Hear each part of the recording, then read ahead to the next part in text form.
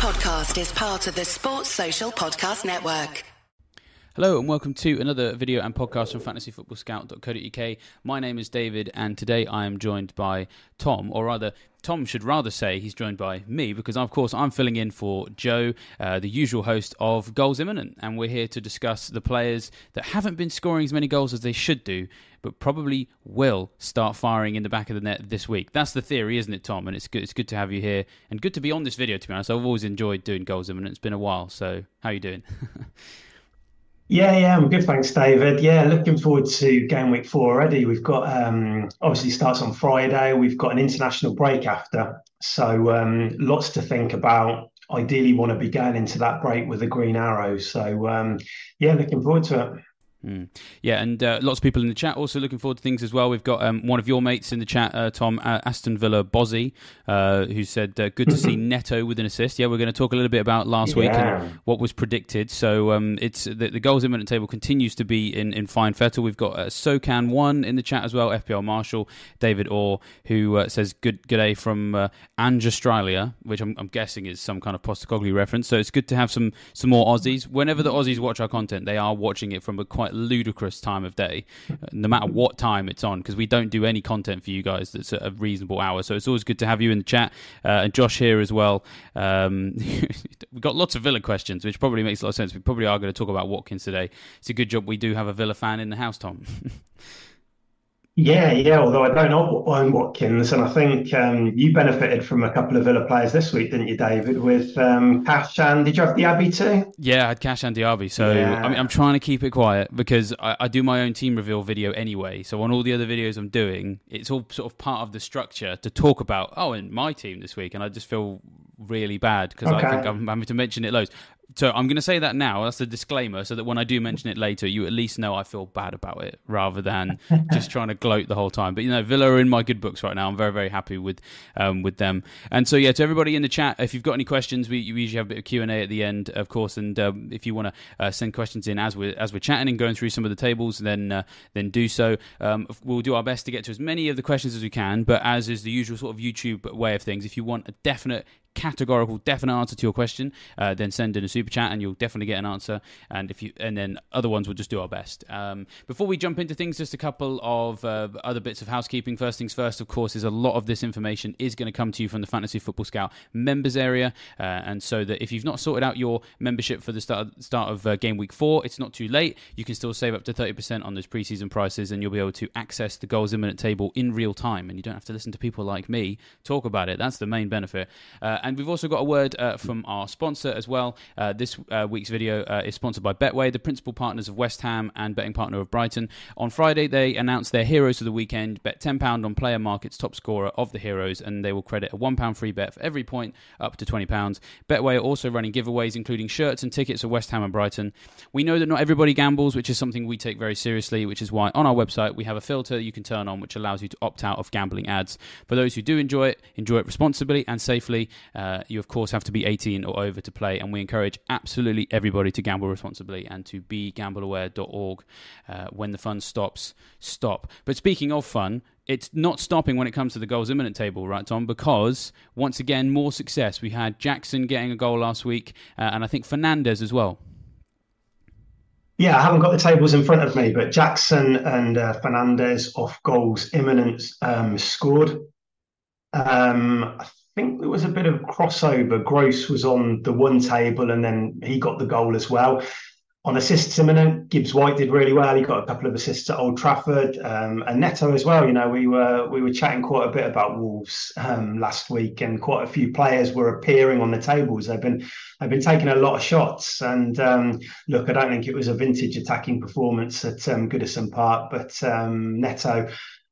He got the assist late on, so it would be interesting to see if those Wolves players continue on the next tables, which I think they probably will, but let's see. Yeah, but they very much are still heavily populating the goals imminent table. And just to clarify, for anyone who's not aware just how the goals imminent table works, I mean, first things first, we of course have to give massive credit to the usual host of this show, being Joe, who probably doesn't give himself enough credit for this because he's a very humble man. This table has been propping up a lot of FPL teams for a number of years now. It's an automated one, so it sort of populates itself itself based on the data that's happening in real time in Premier League games. So you need a minimum of 10 goal attempts with a maximum of 1 goal and 0.5 XGNP min for the last 4 matches. Has to be matches rather than game weeks, as just in case you get some blanks involved as well. Ahead of Game Week 4, this does focus on a minimum of 5 goal attempts instead of minimum of 10, so it is going to shift when we move into the Game Week 5. But in effect, what it encapsulates is players who aren't necessarily scoring too many goals, but they probably should have been based on the number of shots that they've been having. So what we can see on the table so far, let's stick with Wolves. Let's be countercultural. I'm sure there's lots of people out there talking about your Jacksons and your Watkins, and we will get to them. But we've got Matheus Cunha, we've got Pedro Neto, and Fabio Silva all still on the goals imminent table heading into Game Week 4. So probably on the fringe of people's radars, but their fixtures get quite good around Game Week 6 or 7, I think. So it's worth knowing this stuff, isn't it? Yeah, I mean, well, they've got Palace coming up, haven't they? And then they've got Liverpool, but I think they play Luton after that. The fixtures are a bit of a mixed bag for Wolves, and it's hard to get. I said last week, it's hard to get too excited about their attackers. They've obviously got Gary O'Neill, who's gone in, and I think he's trying to get them to be a little bit more front foot. They've been taking a lot of shots. It hasn't quite translated into goals yet, but the fact that they've got a lot of players appearing on these tables, so immediately take note. I think Neto's my favourite player, who's of course a massive bandwagon last season in pre-season, and it didn't take off for various reasons, and he got injured again. He's the player I think I like the most out of those 3, but he's very hard to fit in. There's a lot of midfielders around at the moment, isn't there? So you're probably looking at, if at anybody, at Cunha. But again, I don't know what you think, David, but I would certainly say there's probably 2 or 3 forwards around about that price point, which are a bit further ahead at the moment. Yeah, I think so. And I think Wolves are going to be one of these teams where, as you say, their fixtures are a bit bitty. It's sort of like decent here, not so good there. So it's Palace away next, which I actually don't think is actually that much of a favourable fixture, because I think Palace are better than most of the tickers kind of give them credit for. Liverpool at home is not a nice one either. Luton away, that could be maybe when you maybe would think about it. But then it's City at home, then Villa at home, who of course, as Tom can attest to, a strong European side there. Then Bournemouth away Game Week 9. So it's maybe a wild card thing. Game Week 9 is when people are really thinking about it, to be honest. That might be the time to do it. And just for the benefit of the podcast listeners, I will go through some of the numbers then. So Matheus Cunha, he's had 5 shots in the box. He's started all 3 games, 2 shots on target, no goals. Neto, no goals as well. He's had 6 shots in the box and just 2 on target. And then Fabio Silva, just the 2 starts, 5 shots in the box, 3 on target, no goals. So none of them have scored yet. And it's worth saying that clearly the issue actually is kind of accuracy. Sometimes the players who graduate from this table, because this is a place you don't want to be for long, are the ones that are having lots of shots in the box. The shots are on target, and maybe they're just being unfortunate in the quality of the goalkeeper, or maybe they're just snatching at them so they can't quite push it into the top bins instead of to the top glove of the goalkeeper. We probably need some better accuracy from the Wolves guys before we really start considering them in the same breath as some of the other names we're going to talk about in a minute. Yeah, I'd agree with that. You do have people who've watched this show for a while will know that you have those players that keep popping up every single week, and then you have to start asking questions. A player like Darwin Núñez was on this table a lot last year. Funnily enough, he was brilliant at the weekend and scored a couple of cracking goals. But if we might see Wolves player pop up and on these tables quite a bit, and then you really need to kind of delve into the numbers and start asking why that might be. But aside from Wolves, there's other players on this list which are really appealing and perhaps have some better fixtures to boot as well. Well, that seems like a decent segue to talk about Chelsea, because their fixtures are continuing to look very, very nice over the next 6 games. They're second highest on the season ticker for overall fixture difficulty. Forest at home, Bournemouth away, Villa at home, Fulham away, Burnley away, and then Arsenal at home, which it's not necessarily as bad a fixture for attacking returns as maybe some suspect, because Arsenal don't necessarily always keep too many clean sheets. And on the goals imminent table right now, we've got Enzo Fernandez, 5 shots in the box, 1 shot on target, no goals. So he needs to do some work with his accuracy. But with Jackson, all about volume here. He's got 1 goal in his last 3. Of course, that came against Luton. 10 shots in the box, which is more than anybody on goals imminent table heading into game week 4. 5 shots on target, which of course is a sort of 50% accuracy there. But at the same time, he is also higher than anybody else on the goals imminent table for those shots on target. So it's really all about the volume with him. We've seen many players in the past, if they're shooting lots and having a proportionate number of shots on target as well, they're someone to really go for, right?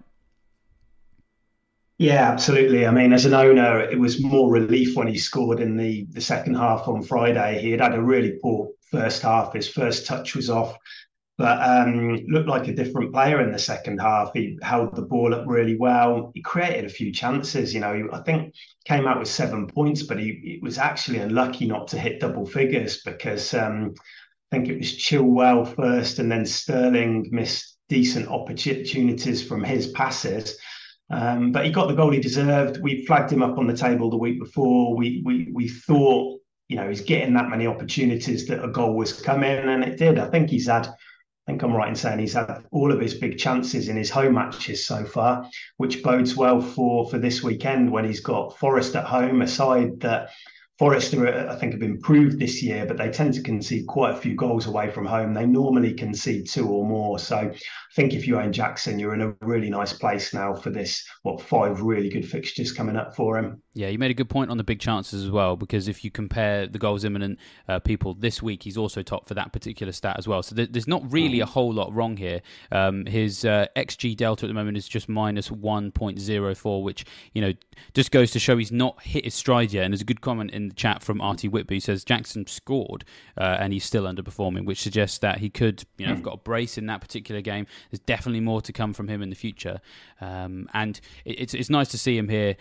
We've seen people come to the Premier League from elsewhere before, spend a bit of time here. I know Werner was on here for a while, but again, there were just subtle little bits and bobs that showed you, okay, he's got work to do here. We just got none of that with Jackson. It's all clear signs that this is a guy who can do very well in the next couple of weeks. And while we're on the subject of Chelsea, I mean, Enzo Fernandez has been involved in the penalties, I think. He is underperforming against his XG of minus 1.25. I think there's a missed penalty in that. Correct, yeah. So, I don't know. I mean, but at 5 million, it's not an awful price. But, he's here as well, probably in a different breath to Jackson, though. Yeah, although he has been playing a bit more advanced. You always kind of think of Enzo as this deeper lying midfielder, but he played the 10 role on Friday against Luton. He has a share of set plays. I think he took 6 corners. I think Chilwell was on the couple, but he's got the monopoly on set pieces there. And so if he continues playing in behind the striker, in that role at 5 million, he's probably going to do well. I think longer term, I don't think that's his position in the team. I think once Nkunku comes back, he'll be the one to take that spot. But for now, if he's got Casado and he's got Gallagher behind him, he's obviously going to be able to roam forward quite a bit. So I don't actually dislike him for this immediate run of fixtures. If you can't reach Sterling, who's I think 7.1 now, Enzo might not be a bad alternative. Yeah, certainly, and then of course with penalties as well, always helps. I was going to take us to Villa next, but there's a couple of people talking about Eze. So while I remember, because I want to read out these comments, let's talk about Eze, because Pratik says, is Eze worth the money? He seems to be dreadfully unlucky. Well, dreadfully unlucky, that's just bread and butter goals imminent stuff right there. And then we've also got Alex, who says Eze is the one to bring in over Maddison this week. So interesting claim there. I'm not sure I completely agree with that exact comparison. I think I would rather have Maddison than Eze. But the goals imminent table demonstrates the story of Eze's season so far, doesn't it? 16 goal attempts, 7 in the box. So 16 goal attempts is the most of any player on goals imminent. 7 in the box is the third highest. He's behind only Rashford and Jackson. Now the issue, of course, is just the 2 shots on target. That's actually terrible accuracy right there. Underperforming his XG by minus 1.12. 0 goals so far. But as Pratik says, unlucky, right? Yeah, I think that the big chances column is probably the most interesting with Eze. Yes, he's taken 16 shots, but none of them have been what I would call clear-cut chances. But I still like Eze a lot. I think he has been a bit unfortunate because he's a massive creator in that team too. But maybe they're feeling the effects of key players being out there with Olise and Zaha not there as well. I think if you own Eze, as frustrating as it's been, because similarly priced players like Mbomo have been performing, I still think he's a hold because they've got three really nice fixtures in the next home fixtures in the next five. I think, what is it? Let me just have a look. It's Wolves, Fulham, and Forest. So trickier away games, but three good home fixtures in the next five. I would be tempted to stick with him. He might be on penalties too. That's if owners haven't lost faith already, because three blanks in a row is pretty hard to take when, like I say, so many others around that price point to deliver him. I think if I had him, I'd definitely hold him because there's enough to like about him. But I don't have him, so my current situation with him is to look to the future. And I think where he becomes the most compelling is around game week 11, when you get Burnley away, Everton at home, Luton away, West Ham away, Bournemouth at home, and then of course it goes Liverpool, City, Brighton. So I'm looking at maybe a 5-week long dalliance with him rather than building my team around him. But we could be saying something completely different if in the next couple of weeks. What we need from Eze is we need some of these stats on this table to continue. We want to see that continual volume of shots. But what we need to see is, as you say, a slight uptick in the quality and the accuracy as well. And we know he can do it. We've seen him do that at the end of last season. I think, again, what this table always demonstrates is these are people that are blanking at the moment for the most part, but it's not for the lack of trying. And I'd much rather have a player in my team who's blanking but not for the lack of trying, than someone who's blanking and is making no impact on any of the stats at all. So, but it is a tricky place to be in because, as you say, there's a lot of midfielders that they are trying and they are returning. So, yeah, it's definitely worth having that little chat about Eze, to be honest. But let's bring this to the subject where there's nobody else in the fantasy world I trust more to talk about Aston Villa than yourself, Tom. So we might as well jump in now because we've got so many people asking about this. Artie Whitby saying, I'm unlucky, I've got Watkins, feels bad having Watkins at the moment. We've got, just see if I can find some more. There was loads of them, I can't find them now. Effectively, everyone's needs an opinion on Watkins because of the likes of Jackson doing what he's been doing and the fixtures as they've gone as well. They are nicer for Chelsea. What do you do with Watkins? So I'll just go through the stats and then so 3 starts, 7 shots in the box. That's the joint third best on goals imminent. 3 shots on target, 4 big chances. So he's performing really well compared to the other guys. No goals yet, underperforming his XG by minus 1.57, but I think has got an assist in every game so far. Am I right in saying that? Yeah, he's ticking along. He's got 3 assists in 3. 5 points in each of them. But I think if you're an owner, you want to see goals, don't you? And that hasn't happened so far. But he's been getting chances. He's been thwarted by some good goalkeeping at Burnley and against Everton in the match before that when Pickford made a decent save. I think if you look at the beyond this season, I think he's only got 1 goal in his last 10 Premier League matches. But I'm not seeing anything in the performances to suggest that is for anything else apart from that he's just been a bit unlucky. The system is largely the same. I know Diaby's come in. We've gone to this kind of 3 in the back in possession kind of idea, but he's still the focal point of that attack. He's still getting chances. He's still racking up XG, as you can see.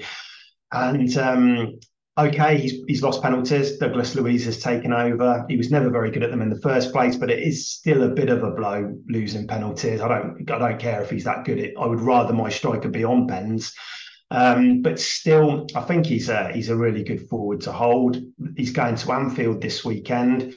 Liverpool will be without Van Dijk, who's suspended. So I think that could be a better fixture than what the ticker makes out. It's a dark red on there, but in reality, I think we can go to Anfield and score 1 or 2.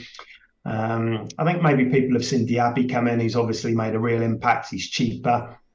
But I think Watkins is a fine hold if you want to, but I completely understand now if you would make the move to Jackson.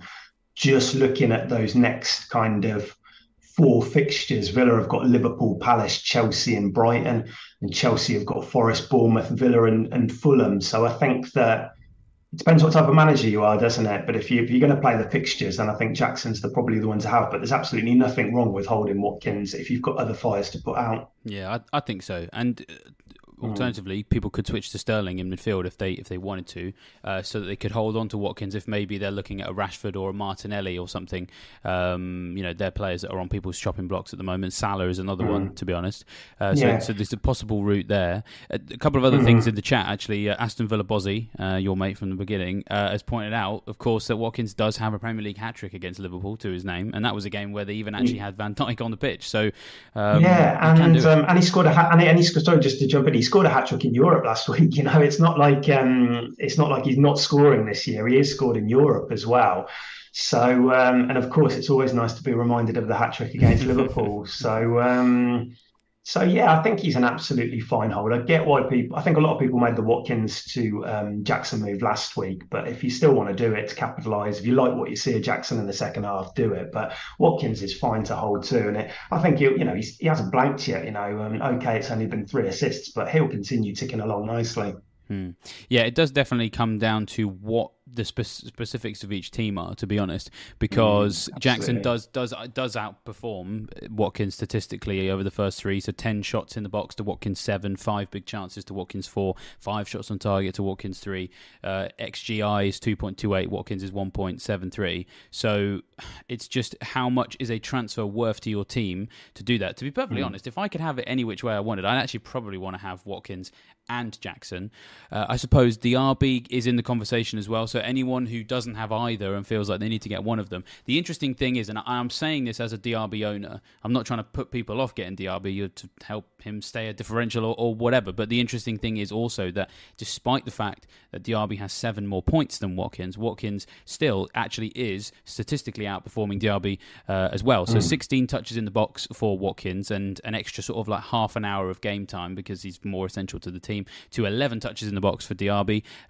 Watkins has created 7 chances, DRB's created 6, and DRB has 2 assists, I think, so he's got an assist and 2 goals, I should say. Watkins is better for creation, and he's got 3 assists. Shots in the box for Watkins 7 to DRB 6. 4 big chances for Watkins to DRB's 1. XGI 1.73 to DRB's 1.16. It's just that the goal conversion rate at the moment is in DRB's favour. 25% for him, 0% for Watkins. So there's not even alarm bells ringing in my mind that Watkins isn't necessarily the best Villa player either, because I think they're both going to do well, and the numbers are actually telling us that Watkins should probably, over the course of a standard 3-game period, probably outperform DRB anyway. So I wouldn't be necessarily making rash decisions to make that switch, I guess. Absolutely, yeah. Diaby is a good option. He's come into the team. He's playing an essential role in behind Watkins. He's getting beyond Watkins. Sometimes he's dropping deep. He's getting used to the team, but he's just a quality player, and you can see that against Burnley. He only played for 60 minutes against Everton, but you can see that. But they're both going to be really good options going forward. And again, it's team dependent. I would argue now that there's so many good midfield options. Watkins is perhaps the easier one to hold, but again, it depends on the makeup of your team and what moves you want to make, really. But yeah, both Villa are an exciting team this year. I mean, I'm normally a pessimistic Villa fan, but this year, even I was a bit pessimistic after game week 1, but we've turned it round and we've put in 3 good performances since, including Europe. So it's all looking pretty positive at the moment, and we're scoring lots of goals, which is great to see.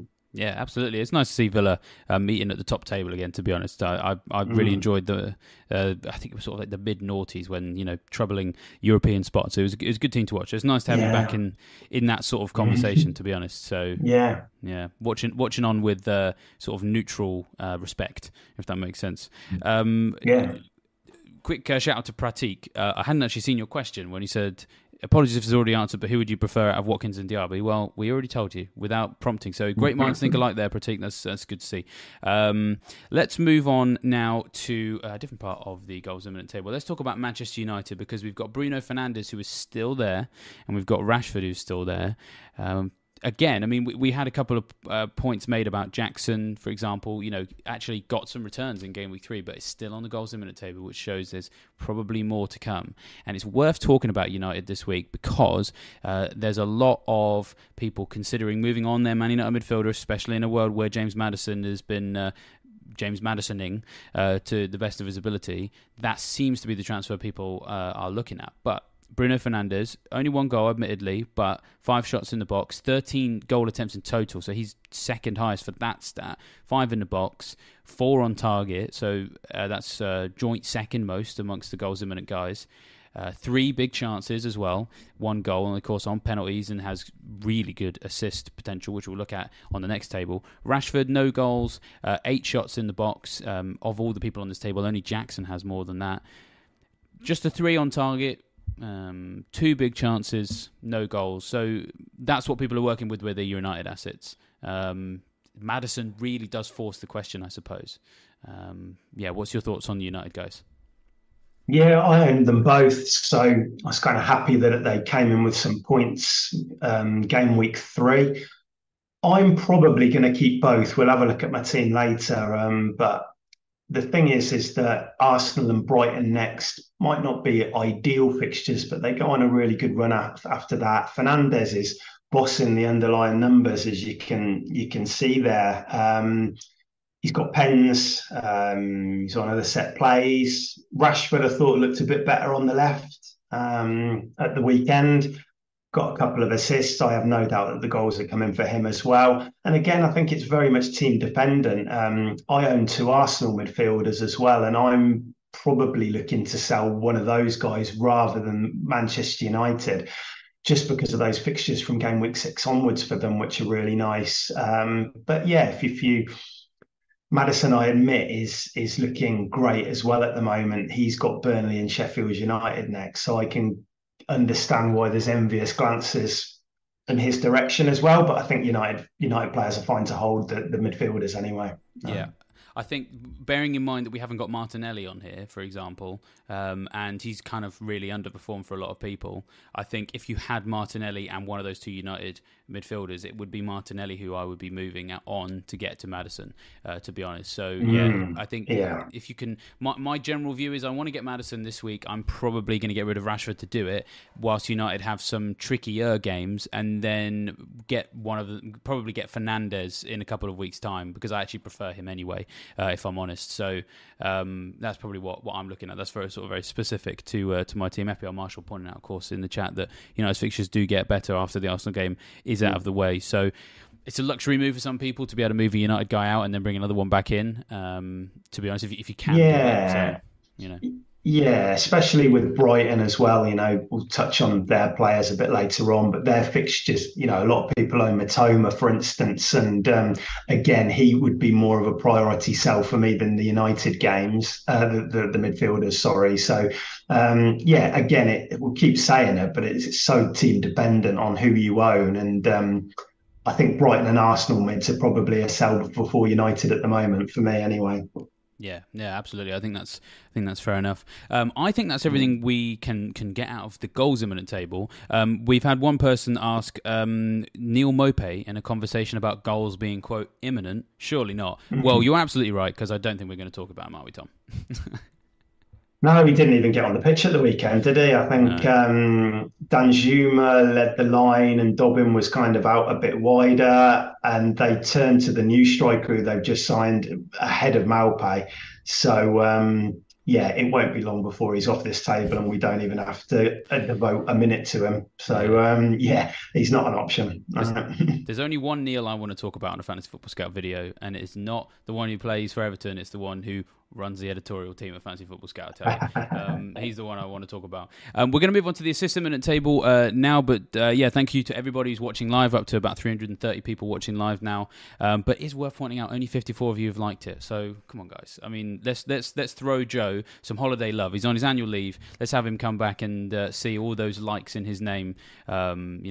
giving him a nice holiday gift. So get that like counter up as we move into the assists imminent table. Some really interesting names jump out here, to be honest. Let's briefly segue using Man United because, of course, Fernandes also on this table as well. 4 successful crosses, 11 corners, 10 chances created. Only one player on this table has more key passes in the first 3 matches than him, but he's underperforming his XA, his expected assist, by minus 0.82. I think it's just the 1 assist so far. Obviously, the finishing at United maybe needs a little bit of work, and maybe that's what he needs to bump that up. But it just further confirmation that Fernandes actually is in pretty good statistical place. Yeah, absolutely. And Højlund, we think he's getting close now to coming back, and that's been the problem for Fernandes for the whole of Ten Hag's reign, really, at Man United, going through to the beginning of last season. He underperformed his expected assists because he's creating the chances, but they just haven't got a clinical finisher up top. It's Weghorst for a lot of last year, and Martial coming in, but then can't keep fit. This year, they've been using Rashford at top, and then Martial again, and then Sancho's had a couple of runouts in that position. But yeah, if they can get Højlund in and they can get him, converting those chances, I find it really difficult to choose between Fernandes and Rashford. But if you're just going on underlying data at the moment, he's undoubtedly the better option. Yeah, I mean, save you 0.5, and of course, it seems to have a wider spread of points potential to draw from. Yeah. Because the penalties in a way offset against Rashford being a bigger goal threat from open play, because United do get a fair amount of penalties with the tricky nature of their attacking players. And yeah, the assist potential, as you mentioned, is sort of largely incomparable, at least at United. We'll stay with the red teams that we've all got lots of midfielders from, because the thing that jumps out to me most here, to be honest, is Saka. Now, in my mind, I'd got it in my head, especially from the way that he finished last season, and to some extent from what I'd seen of him so far. Clearly my eye test was wrong. I saw Saka as penalty boy only, and I'd felt like in open play maybe some of the other guys were offering a little bit more. What I completely had missed until researching this video is actually he's the most creative Arsenal player so far. 9 key passes, which is more than any Arsenal player. It's in the top 5 for all players in the first 3. 2 big chances created as well. He's joint second in the Premier League for that stat. So again, he is the best Arsenal creator so far. If you're, he's obviously got some goals already, but he could be adding assists anytime soon if they can just finish their dinner. So nobody has underperformed their XA delta on the assist imminent table by a larger delta than Saka, so minus 1.36. Yeah, I had a little wobble with Saka after the Selhurst Park penalty when Odegaard stepped up, and I suddenly started thinking, well, look, if Saka isn't on penalties, he was actually outperformed by Odegaard and Martinelli last year when you remove penalties from the equation. So it got me thinking, is he the best use of money? But then the comments from Arteta after suggested that he didn't know that much about the penalty. And then, of course, he stepped up at the weekend. So now we think he's suddenly back on penalties. He's obviously creating a lot. And suddenly now I think, once we think he's got penalties, he's the best Arsenal midfielder to own. We thought he was underpriced at the beginning of the season. I think he still probably is a bit now. And they just need to become... like United, just a little bit more clinical in front of goal, whether that's Nketiah or whether that's Jesus coming back into the fold, or Havertz, who also appears on this list a bit further down. His prospects have dropped a lot, haven't they? I mean, he was withdrawn on 56 minutes at the weekend. I think he's dropped in price. Fabio Vieira came in and did really well. So. Havertz not an option now, I don't think, but Saka certainly is, and he's just one of those options for me now. I think he's just a bit of a set and forget, and just leave him there, and he'll just keep on doing the business. Yeah, wobble is absolutely the right word to use, because he was sort of mildly on the chopping block for me after that as well. But as you say, it does seem like we don't need to be as worried as we thought we needed to be, and in a way, arguably the Arsenal answer to Bruno Fernandes, in the sense that, he's got penalties and he's also the best creator. So yeah, as you say, I think he's just got to stay there, especially with the fixtures that Arsenal have coming up. also at the top end of this table is, now I feel like a bit of a broken record here, and people might remember me making these comments in the preseason about Pascal Gross, because he famously last season outscored FPL points-wise Matoma, March and McAllister, but of the four highest scoring Brighton midfielders was the only one of those four not to get nominated for the Fantasy Football Scout Team of the Year, probably because he just kept ticking along and he was a little bit under the radar. You know, I think he got some returns against West Ham, so he's not the sort of player who's going to disappear completely. But what we're seeing here is that he's not that far off from, you know, racking up some assists. 15 corners, 14 chances created. That's the most of any player on this assist imminent table. I mean, it's probably the wrong time to be talking about Brighton, because I think a lot of people are looking for a Brighton exit plan, a Brexit, a Brexit, whatever you want to call it, is very much on people's mind at the moment. But they do come back into the equation, I think, around Gameweek 13 when there's a possible opportunity for a wild card. So I've certainly got my eye on Gross. I want to see where this is going to go. Yeah, I mean, he pops up a lot in these videos that we do because he's such a good chance creator. From open play and from set plays as well. I mean, last year, yes, he did well for overall points, but I think that Matoma and Marsh and McAllister, if you broke it down on a kind of points per 90 basis, I think that I think I'm right in saying that they both exceeded Gross. And I think the fact that he kind of moved to right back quite often as well was really off-putting, although he could still create from there and he was taking set pieces and stuff. I think when you see a midfielder that you own and you see them at right back, even in a fluid system like De Zerbi's, it's pretty off-putting. But I watched a bit of the game on Saturday night against West Ham, and just so much went through Gross. Now he's back in central midfield. He got the goal. He had 5 shots. He created 6 chances in that match alone.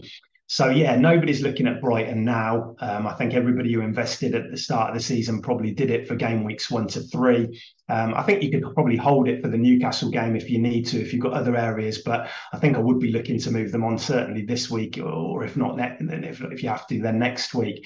But yeah, Gross is interesting. He's always been a good chance creator, even when he was over in Germany before that. And yeah, maybe we'll have another look at it once the fixtures turn again for Brighton, and we're looking at Matoma, Marsh and Gross. We might have to have another look at it, but I do feel that it's more assist potential than goal potential with Gross, but that doesn't have to be a kind of a deal breaker there. And as you say, it's very much dependent on where he's going to end up in that team, because he can end up in places that fantasy managers really don't want to see him. So, you know, the best case scenario is he spends the rest of this season at right back so that he gets classified as a defender next year. And then all of a sudden... But I mean, that is wishful thinking, almost certainly. Yeah, he would need to rack up some more minutes at right back than he does in midfield. And I think because they've lost McAllister and they've lost Caicedo, I think De Zerbi actually quite likes Gross being in that midfield with you know, Gilmore or Dahoud or somebody like that, just because it gives you a bit of familiarity. He knows the system. So certainly in the immediate few games, I see him playing more in central midfield than at right back. But who knows what will happen in the second half of the season. Yeah, never know. Anyone who wants that shift in the system to happen, find some way to just injure every single right back De Zerbi has access to, and then maybe we'll get the holy grail of Gross as an FPL defender. But as we say, wishful thinking. I think probably the only other name worth pulling out on this particular table before I tell you, let's go for 2 names. We'll briefly come back to Eze, who also happens to be on this table as well. So those of you who are like, oh, what's he got to do to get some returns? Well, not that much more. 9 chances created, so only Fernandez and Gross on the system in the table have created more chances than him. 12 corners, so heavily involved in those set pieces, underperforming against his expected assists by minus 0.63. So it's confirmation again that he's kind of the new Zaha in the sense that he is the talismanic figure who can get goals and assists. At Crystal Palace, he just needs to, just get some better luck. Yeah, and just looking at the next 3 fixtures, which are Wolves, Villa and Fulham, we're going to be looking at a table, I think, a bit later, which is called Whipping Boys. And these next 3 opponents, I think, feature on that table, perhaps a bit unfairly with Villa, but if we're just looking at the stats from the first 3 game weeks, so that offers a bit more hope for Eze owners that he can come good finally. Yeah, fingers crossed. And then the last name we're going to talk about on expected assists, because there has been a little bit of a chat about West Ham in the chat, about how they could have some good punts for the next few weeks. Yeah. We've got Lucas Paqueta on here. 6 chances created, 1 goal for himself. No assists yet so far. Underperforming against his expected assist 0.61. I suppose, in a way, the reason Ward-Prowse isn't here is because Ward-Prowse can actually deliver on the expected assist. And so Ward-Prowse is what I'm looking at, to be honest. There's 2 midfielders ahead of Paqueta, I think, and it's Bowen and it's Ward-Prowse, and both really appealing for game week 4. Then they have a couple of really difficult, well, I say really difficult, they play City and then they play Liverpool. Maybe Liverpool isn't quite so bad for a midfielder right now. But then they go, I think they're top of the ticker from game week 7 right through until mid-December. They go on generally a really nice kind of long run, and that might be the time to invest. But maybe people, having seen what Chelsea did to Luton on Friday, maybe they'll be thinking, well, we'll go early on a West Ham midfielder, and I don't dislike that. It could potentially pay off. It absolutely could do, and I think when those fixtures do turn, it does happen at such a time where I feel like I'm probably going to wildcard, because it's a big swing with lots of other teams whose fixtures improve all at the same time. So that's very much my thinking with West Ham. So there we are. Let's move on to some whipping boys, as you said, and thank you for everybody who's still with us. We've got about 330 in the chat still, and we managed to get it up to 82 likes. So you're still about 200 and a bit short of where you should be. If you're watching it and you're not liking the stream, we want to know why. Let's move on to the whipping boys. That might get people excited. Of course, whipping boys is an expression we largely use when we're talking about captaincy, of course, but at the same time, it's very, very useful just outside of that to just look at the defences that are being tremendously obliging in the last few matches. There's a number of different ways we can do this, to be honest. I mean, there's total shots conceded. This obviously gives you the story of who's allowing the most shots, but sometimes you got to think about where those shots are coming. Shots in the box obviously is a big tester for that, but big chances as well is another key one to consider. I mean, Brentford last year showed that you can concede lots of shots, but if you manage to have a massive gap between shots conceded and big chances conceded, your goalkeeper's just going to rack up bonus and saves, etc. Flecken obviously has a chance to do that again this season, to be honest. So big chances conceded are the ones that are offering up the most glaring opportunities to score against them, and some interesting names here. So Fulham are worse so far for how often they're giving up big chances in the Premier League. So 14 puts them bottom. Wolves are second worst, and so as you mentioned, Crystal Palace, Eze's playing them next. So Eze should get something this week. You have to say this is the week when it's surely going to happen.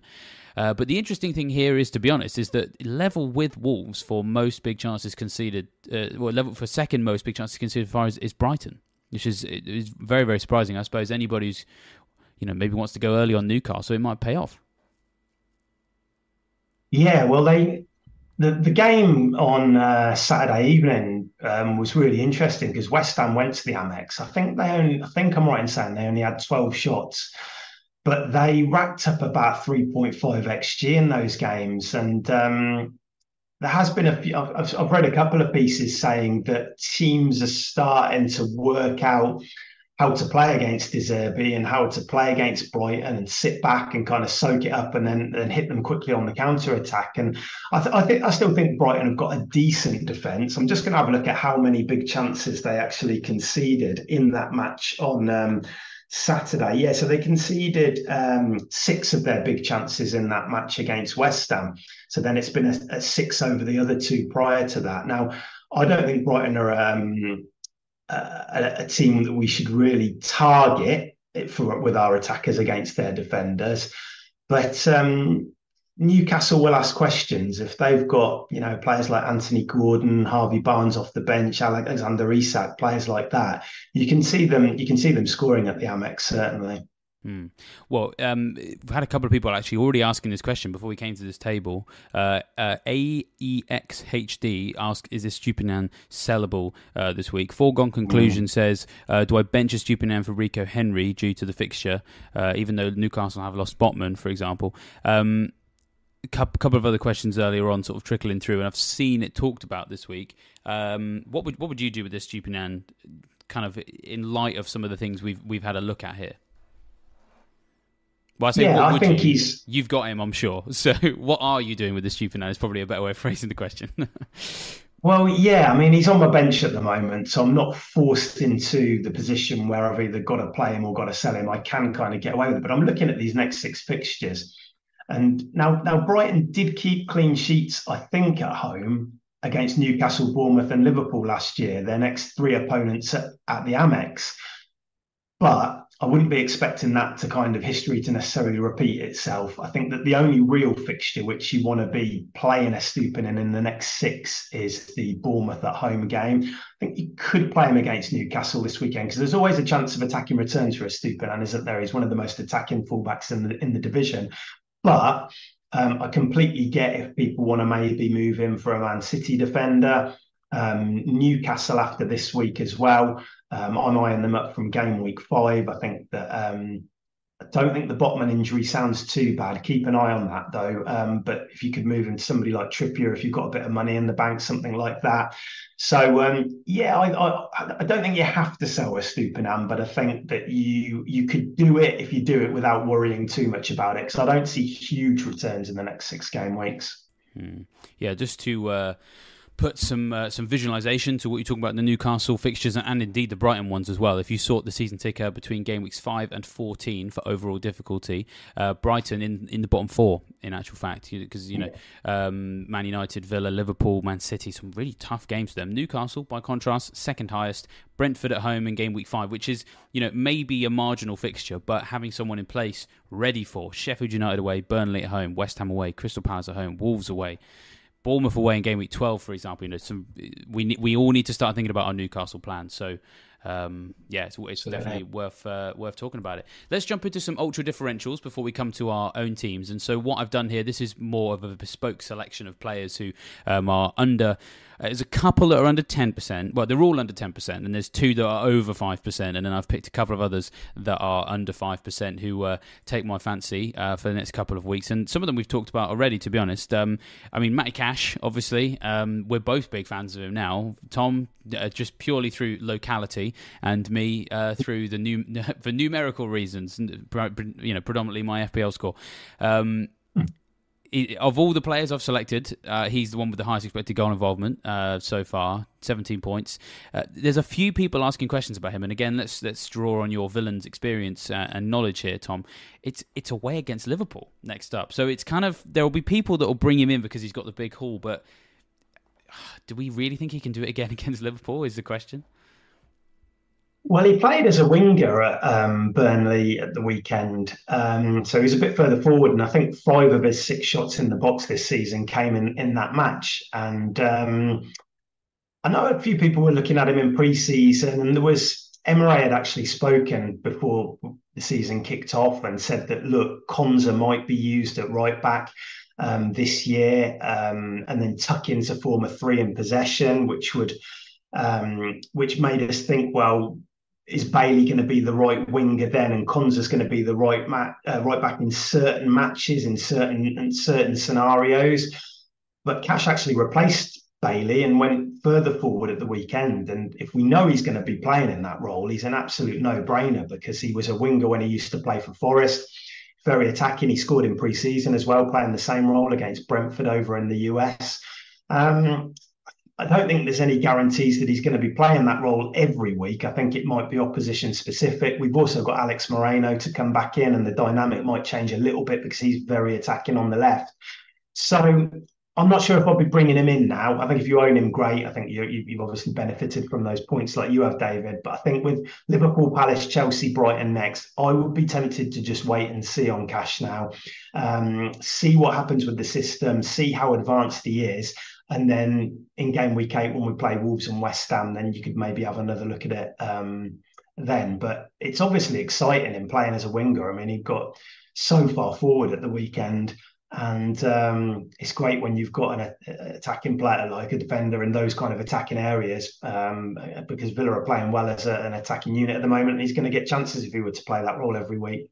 You make an excellent point that it does seem to be opposition specific, even down to maybe when you start him or when you own him, because there will be people who are fed up with me saying this, but I've had an Aston Villa Crystal Palace defensive rotation in my team pretty much since the day the game launched, and I'm not deviating from that. This week I'm going to start Anderson over Cash, and it's still working, and it continues to. You know, those games where I don't fancy the Villa clean sheet, I'm just going to play Anderson instead. They do link up quite nicely. And I should actually say thank you to Neil. We made this joke on one of our team calls the other day about the fact that Neil kind of talked me out of getting Digne in the early part of the season before he got a big return, I think, in game week 2. I even went as far as to do my Geordie impression of him on a team call, to be like, well, I wouldn't do that. Well, Dean's got assists in the past 2 game weeks as well. But there is this kind of ongoing talk that he might be off.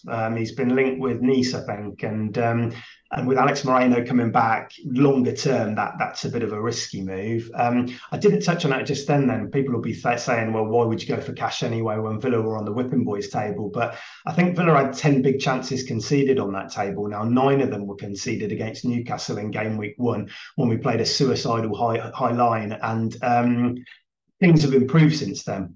So I still think a Villa defender, and I think the rotation thing that you said, David, is really interesting, because when we were leading up to this season, people were saying, oh, why do you need to bother with defensive rotations? The defenders, you can get Gabriel at the time, who was popular, or Saliba now, they're 5 million. You can get a Stupinan for 5 million. There's players like Akanji for 5 million.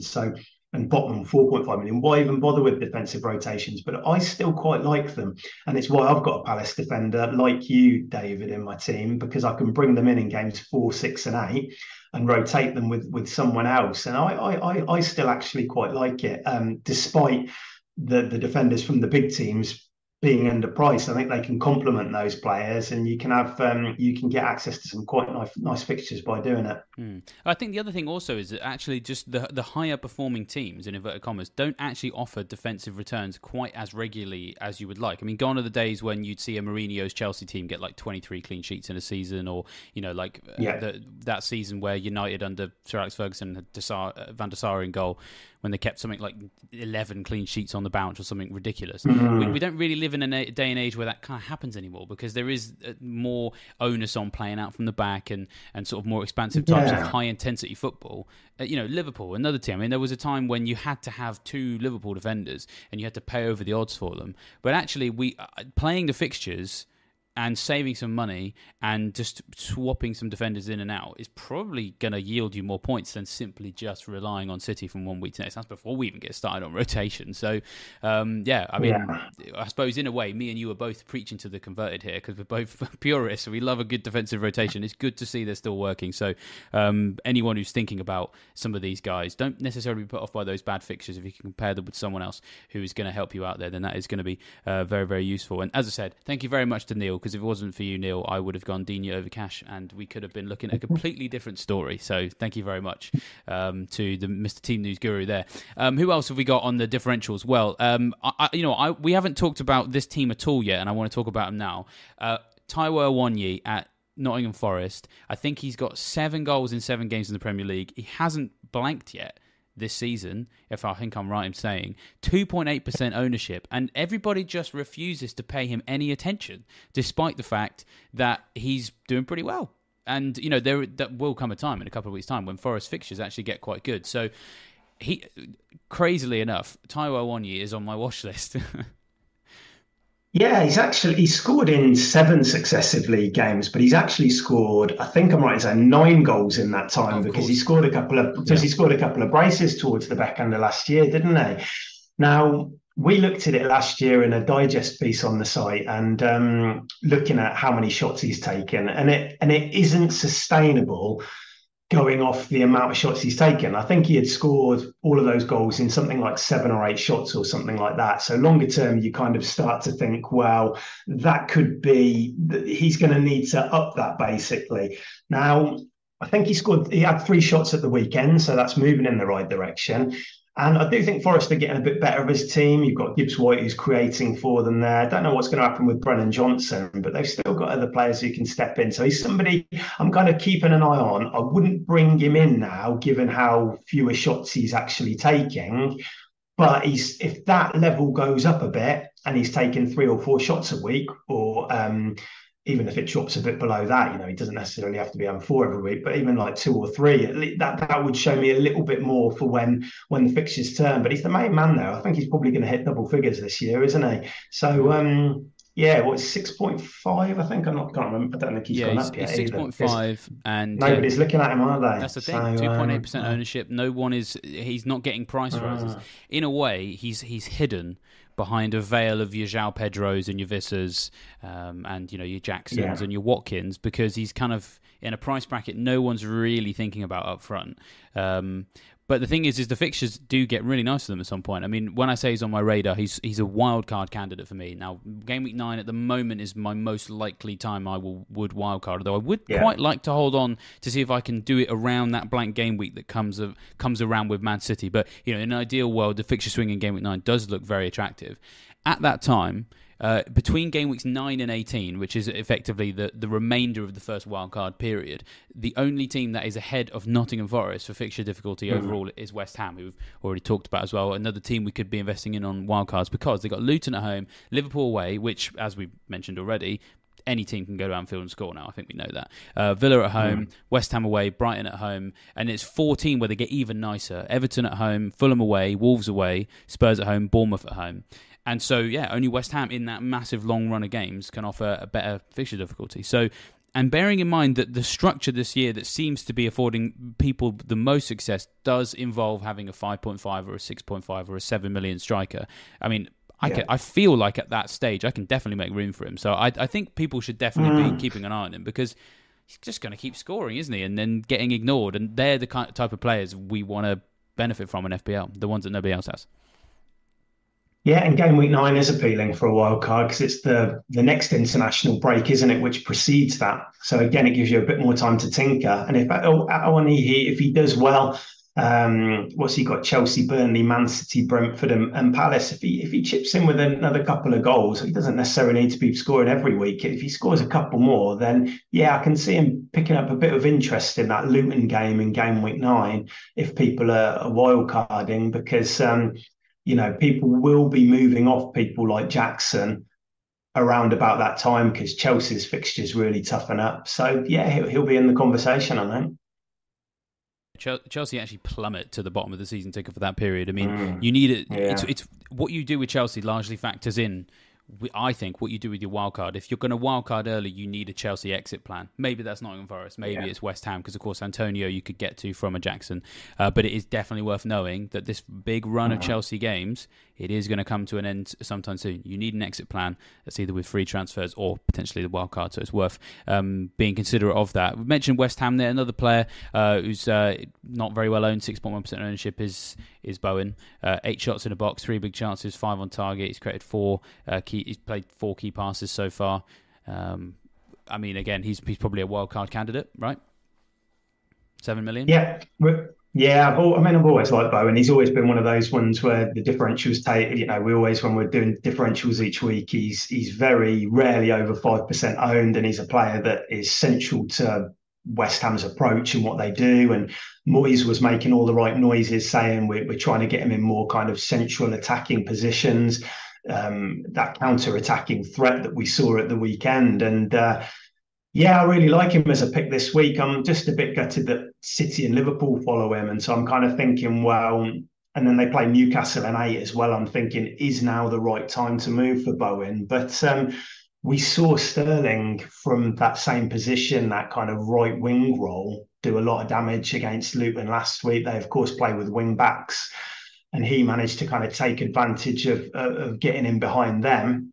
And maybe Bowen can do the same on Friday. So, he's definitely somebody which you should be having a look at and considering, I think, and alongside somebody like Ward-Prowse, who has already obviously got that set piece threat, and West Ham obviously so good at such a good aerial based team. We've got a lot of tall players, and they're going to take advantage of those set pieces as well. So suddenly, from looking at West Ham and thinking, before the season started, they haven't signed a player, they've lost Declan Rice, the captain, they're in trouble. Suddenly now, within 2 or 3 weeks, the team's actually looking quite exciting now, I think.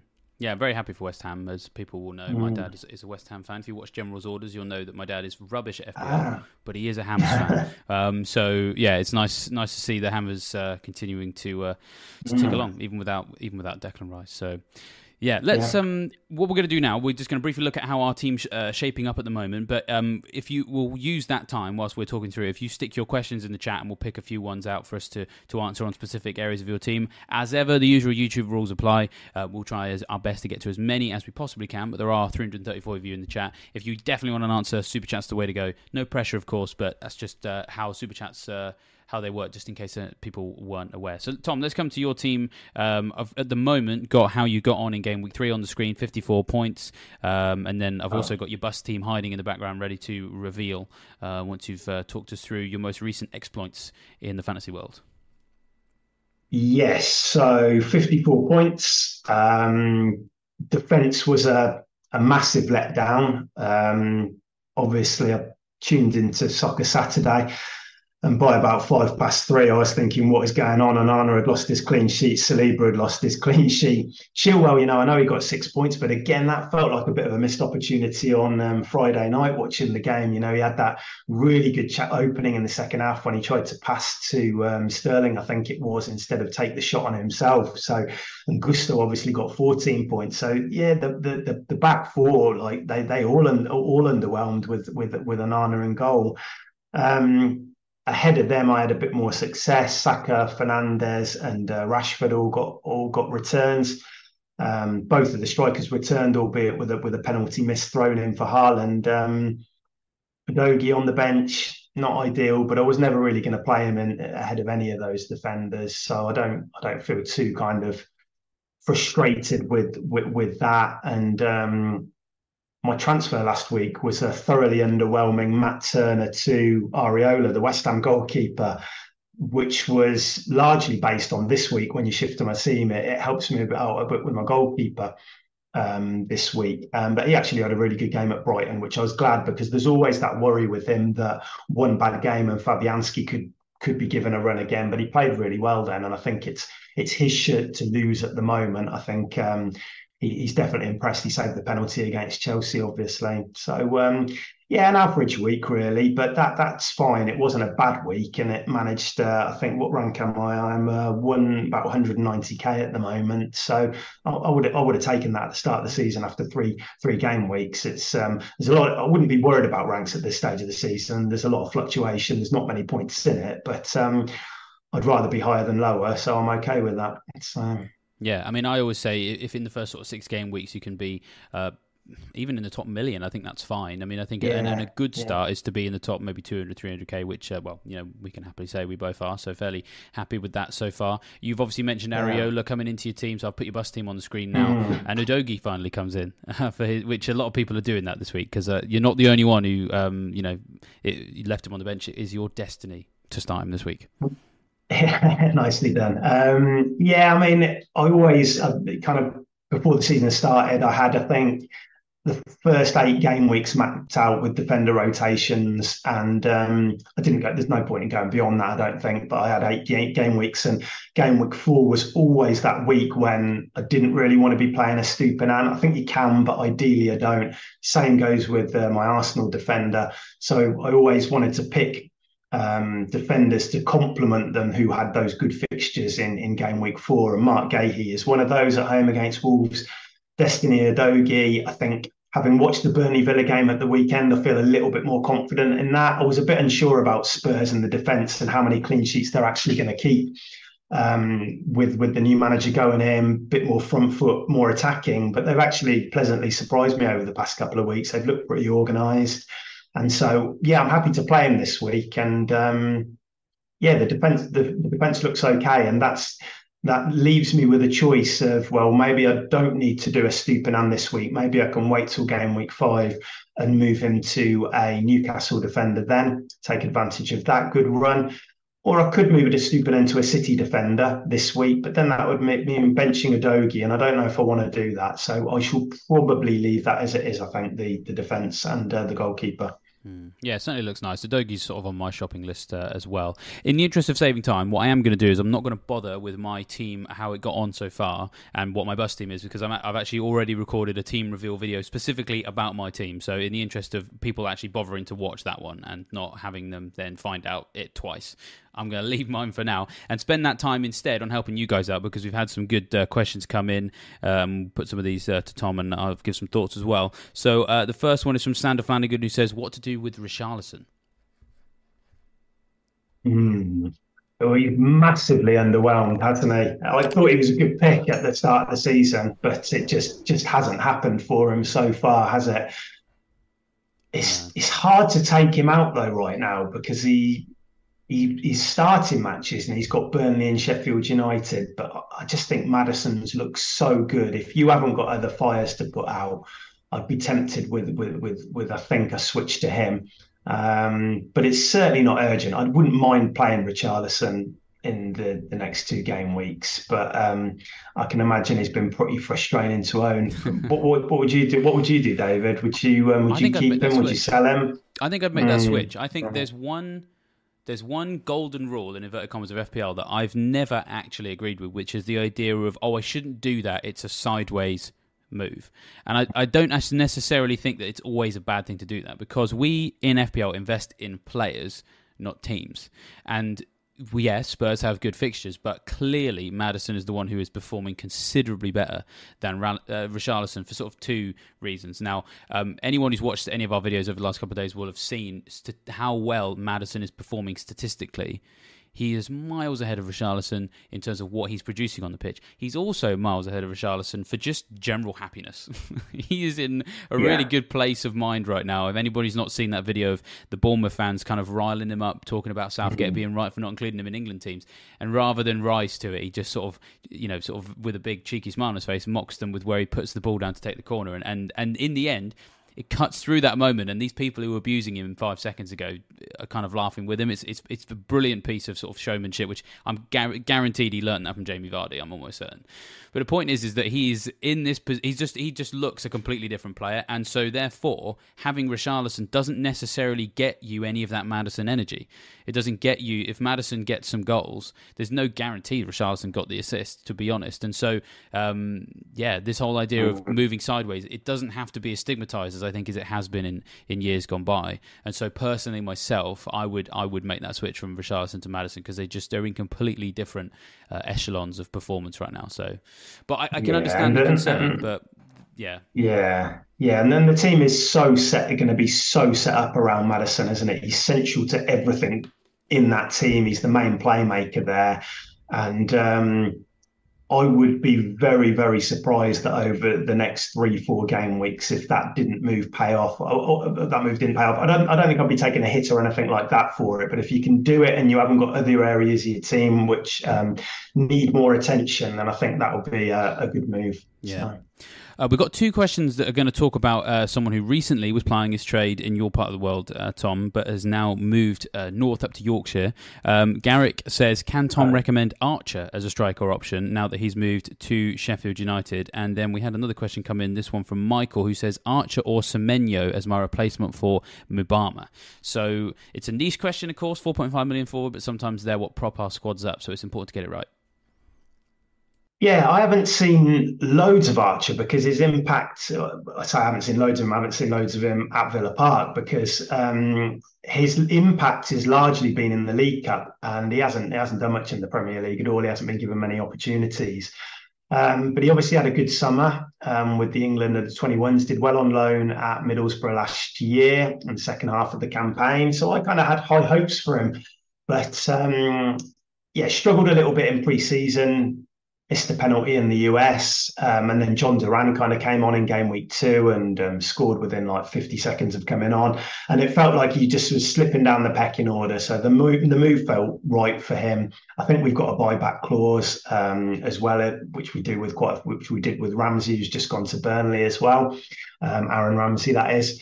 But yeah, I think at Sheffield United, I think it's a really good move for him. I think he's going to start in that team. We had a piece on site yesterday where we had, which Neil wrote, which was excellent, but we had FPL Blade contributing to as well. He thinks he's going to come in and play alongside McBurney in that kind of Heckingbottom's 3-5-2. And I think he's the best 4.5 to own. I think he'll get ahead of it. He'll get more opportunities than Semenyo. I think playing in that role with off McBurney, I suppose, and using his pace. He's good at dribbling with the ball as well. And I think your expectations aren't going to ever be too high with a 4.5, but I think he's the kind of player that you can sit on your bench, you'll get appearance points, he'll score the odd goal, and maybe even you can play him in certain fixtures when they have a decent home match at Bramall Lane, which is probably in game week 4 with Everton.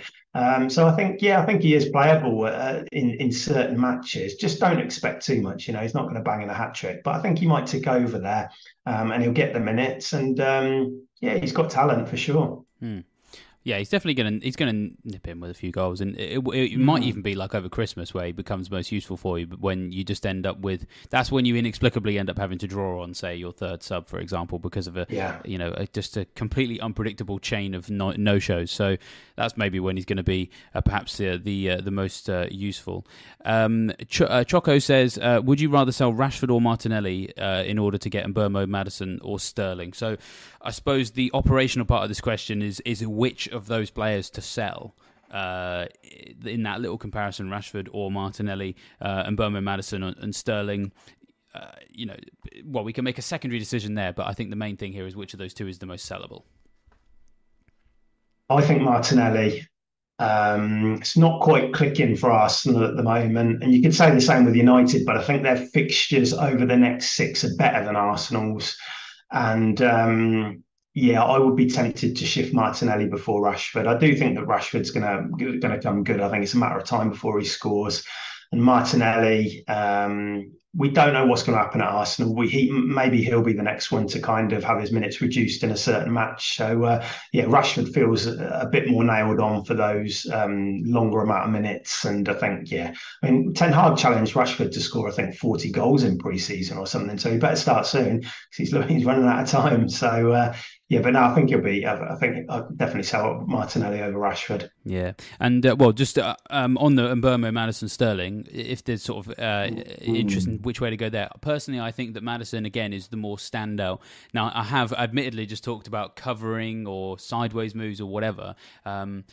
Right now, both Mbeumo and Sterling are offering sideways moves that are actually viable. We've talked about how Jackson arguably is in better statistical form than Sterling, and so therefore, if you want to cover Chelsea's fixtures, the fact that there is a guy who is performing who isn't Sterling and is a forward, you can do it. Exactly the same thing with Mbeumo and Visser. Visser has kind of, we haven't really talked about him much in the stream because I think people have either got him or they've got Mbeumo, so they're not really, there's no decisions around Visser. But the point is that Mbeumo, if you don't have him, you don't have room in your midfield, you can make room for Visser up front. If you can't find room for Sterling, you can use Jackson up front because they are good enough right now. Whereas Spurs don't have a forward who can offer you what Maddison can. And so of those three, Maddison has to have that little advantage because if you want to get the in-form attacker at Spurs, it has to be a midfielder. Whereas if you want the in-form attacker at Brentford or Chelsea, it could be a forward if you needed it to be, which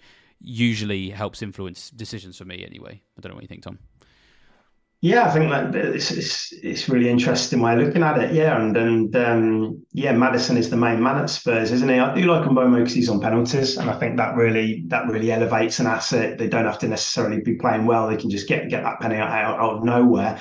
And I still think I find it really hard to look behind him, given his price. What is it, 6.8 million now?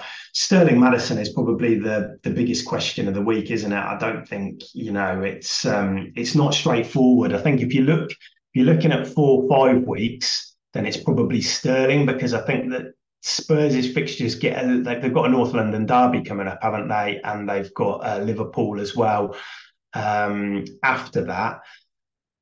I still think Spurs can go and score there, but maybe Chelsea's fixtures are better over that kind of period. Sterling's stats, he wasn't showing anything in game weeks 1 and 2, but anybody who watched that West Ham game when Sterling went there and Chelsea went there, you could tell that he was getting back to that kind of point where he's on it, and you could tell he was hungry and he was getting into the box a lot. He was putting some really good runs down that kind of channel. And you felt like he was getting that confidence back. He just generally looked a bit happier. And then that obviously translated into points on Friday. And I think he's a really good option. I haven't quite weighed up who I like the most yet at the moment between Sterling and Maddison. I think if I had to pick today, it would be Sterling, just because of those fixtures over the next four. But I don't think you can go wrong with either, really. I think they're both very good picks. And I completely get I do agree with what you were saying, David, in the fact as well that Jackson and Wizza alternative options at those teams, when at Maddison he's the main man, isn't he? There, Kulusevski doesn't come close to him. Son is overpriced compared to him. Richarlison isn't doing it, so he's the one. If you want to tap into those Spurs fixtures, he's the one that you want to go for. Yeah, I think so. Yeah, but that's why I'm probably going to go, and I'm not going to rule out Sterling, but for now I think it's going to be Maddison for me. We'll take one more question in just a second, but just a nice little shout out to Puckering Pickletoe, who says, Joe looking very young today. I'm guessing they mean me. So thank you. That's very kind. But I'm not that much younger than Joe. Don't worry. I have a babyish face. I'm like the Ole Gunnar Solskjaer of the fantasy football world. You'd probably be surprised at how old I actually am. But very kind of you to say. Thank you very much. And just a quick reminder, of course, Joe is just on holiday. Don't worry. There's not any nefarious scheme. Anytime I replace Joe on any video, and this happened a lot when I was here before, people kind of assume there was this... I just see funny comments on social media about there being this sort of like Da Vinci Code-esque kind of infiltration from the inside where David is attempting to steal Joe or Az's job. I can confirm that none of that is true. I say with a look to camera. Yeah, he will be back. Yeah, I'm not going to do an impression of the Terminator, but imagine him saying that. Let's get some additional likes just to celebrate the fact that Joe is on holiday having a nice time off. I'm sure he'd like to see the like counter higher than usual, just to celebrate the fact that he's getting some time away, much deserved and well earned. But as I said, one more question, which I think is a good one for this week, which has come from Mogambo, who says Salah, keep or sell? Which I appreciate is like actually quite a sizable question to ask as the last one, because in years gone by, it would shake the earth to even think about it. But we're in a different times now. Yeah, I think he's never going to be a problem in a team because he's still ticking over this season without hit. A bit like Watkins, what is it? 5 points, I think he's got so far. And it would have been a bit more if the penalty would have gone in which he eventually converted, but if it would have gone in without the minus points. But I feel the same way as I did in game week 1, that I think you're better off selling him, and I think just redistributing the funds. We see so many good mid-price midfielders at the moment. I don't think realistically you're going to captain Salah anytime soon, given Man City's fixtures and the fact that Haaland is there. I wouldn't captain him against Villa. I think the West Ham game, the next Anfield one after that, West Ham are playing pretty well at the moment. He then goes to Tottenham, and when at the same time you've got City with home games like Fulham and Forest and things like that. So I just think, yeah, especially if you've got 2 free transfers and you can upgrade another player and maybe get 2 good mid-price players instead of Salah and a much cheaper one, that's what I would do. And I think the goals will be, we said it before in pre-season, the goals might be more spread around Liverpool this year, with Gakpo moving into midfield, which he didn't do at the weekend, but he had been doing previously. You've got Jota there, you've got Diaz back as well. Now there's a lot of players who can score goals in that team, and they might not be as reliant on just Salah to get the goals. So yeah, I think if you sell and you reinvest, then the 2 players that you get will be stronger than Salah and a much cheaper one. Yeah, it's all about sort of points per million spent in many ways. Because point made in the chat by, I think it's Michael Brook, who says Salah hasn't blanked yet, so why would you sell? I mean, I suppose, yeah, the answer to the question is what can you achieve with that money? And I think the best possible explanation of what you can sometimes do by selling that expensive player and spending that money, in my personal experience, was simply last season, where I started last season with upfront Haaland, Kane and Jesus, which was doable last year. And I wanted to do that so that I could move away from those expensive forwards if I needed to. Now, Kane, very rarely disappointed. He gave me returns almost every single week, right? But going into the World Cup, I was ranked something like 800k, and I was on course for literally my worst ever season of all time. I made the decision when we had the unlimited transfers of like, look, I don't think Kane is a bad option, and he didn't have a bad World Cup. He didn't have an amazing one, and of course the missed penalty cost us getting to the semi-final. But, I didn't necessarily think Kane had lost his mojo in any way. I just looked at what I could do if I got rid of him and spread the cash. And from after the World Cup, I came out of it 800k and I finished the season at 10k. Or just outside the top 10k, but all while that was happening, Kane continued to deliver, and every week he was being talked about like, why don't we just own Kane because he delivers all the time? And I was sat there not having him, going, that's great, but 7 or 8 points every week in a way that's going to limit the rest of my team and what it can achieve. Actually, my ceiling is just much higher if I take that steady Eddie player getting me single point returns every week. Or I'm not captaining because Haaland is around, and spreading it around to more explosive players actually made a humongous difference to my team. So it's very much that kind of ideology of, fine, he's not a bad player. Yes, maybe he's returning, but they are all just single digit returns so far. I'm not really seeing an explosive player yet, and so I mean that's why I sold him for Foden. So you have to think about what that money can do, as Tom said there, and I said that's just a bit of personal experience from myself, where removing the reliable player who's expensive sometimes makes your team better, but you've got to spend the money right. Yeah, absolutely. Yeah, and there's so many good mid-price midfielders at the moment. If you can go out there and get Maddison and a Sterling, or you can have a Fernandes who complements one of those, for what you get for Salah and one other player would be much cheaper. I think those mid-price midfielders, there's such a lot of value in there that we can tap into that now. And yeah, I just don't think you're going to captain Salah that much in the immediate kind of 4 or 5 game weeks. I'd be surprised if you captain him at all in that time. So yeah, I think you can sell him now. Absolutely. Well, with that rather depressing fact, that used to be on these Tuesdays, we're like, captain him or your team will be broken. But of course, yeah, as you say, it does seem like a Tom selling. But I think there will be a time when he does become a factor again, and it might not be that far away. It might be in a few weeks' time, and if we think that he's got fixtures where you can captain him and you can possibly go against Haaland when he has trickier matches, he will come back into the equation. He's a great player, nobody's doubting that. But just at this moment in time with these fixtures, bearing in mind how strong Cities are, I just think you'll be better off spreading the money around the squad a bit. Well, I mean, it's worth pointing out that in game week 9, which seems to be the wildcard time for a lot of people, Everton come to Anfield when Man City host Brighton, who no pushover these days. And then in game week 10, away at Man United. We've been here before. That's a hard fixture for City, and then he scores a hat-trick, of course. But Liverpool do host Nottingham Forest that week, so there are going to be opportunities in the future. Yeah. I suppose another one, Sheffield United away for Liverpool in game week 15 when Villa are hosting Man City. So there are going to be times. They're just not yet. They're in the future. Keep Salah in the back of your mind for that wild card. Almost certainly is the way to go.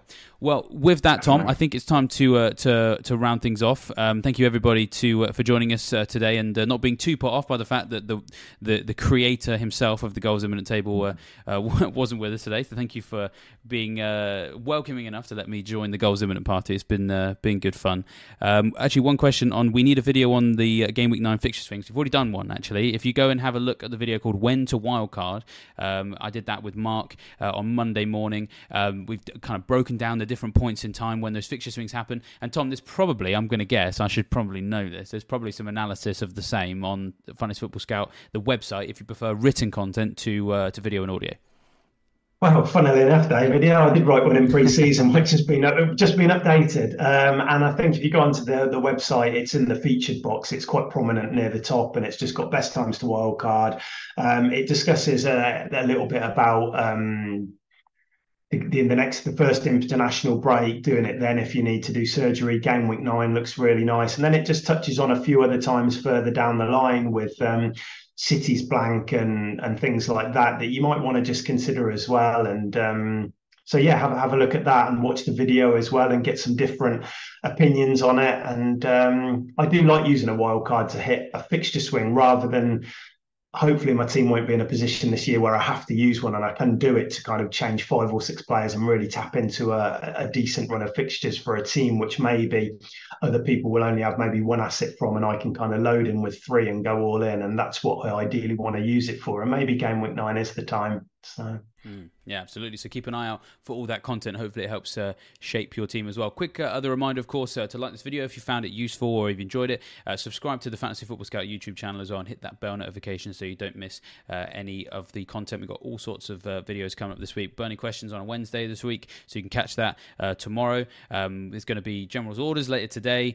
My team reveals out tomorrow as well. We'll have Deadline Dilemmas with Rich and Hibbo again, whilst Praz is on his travels, and there'll be, of course, a deadline stream on Friday. So loads of content to check out. Make sure you don't miss it. But with that, we shall leave you fine folks to enjoy the rest of your FPL tinkering, and we shall see you next time.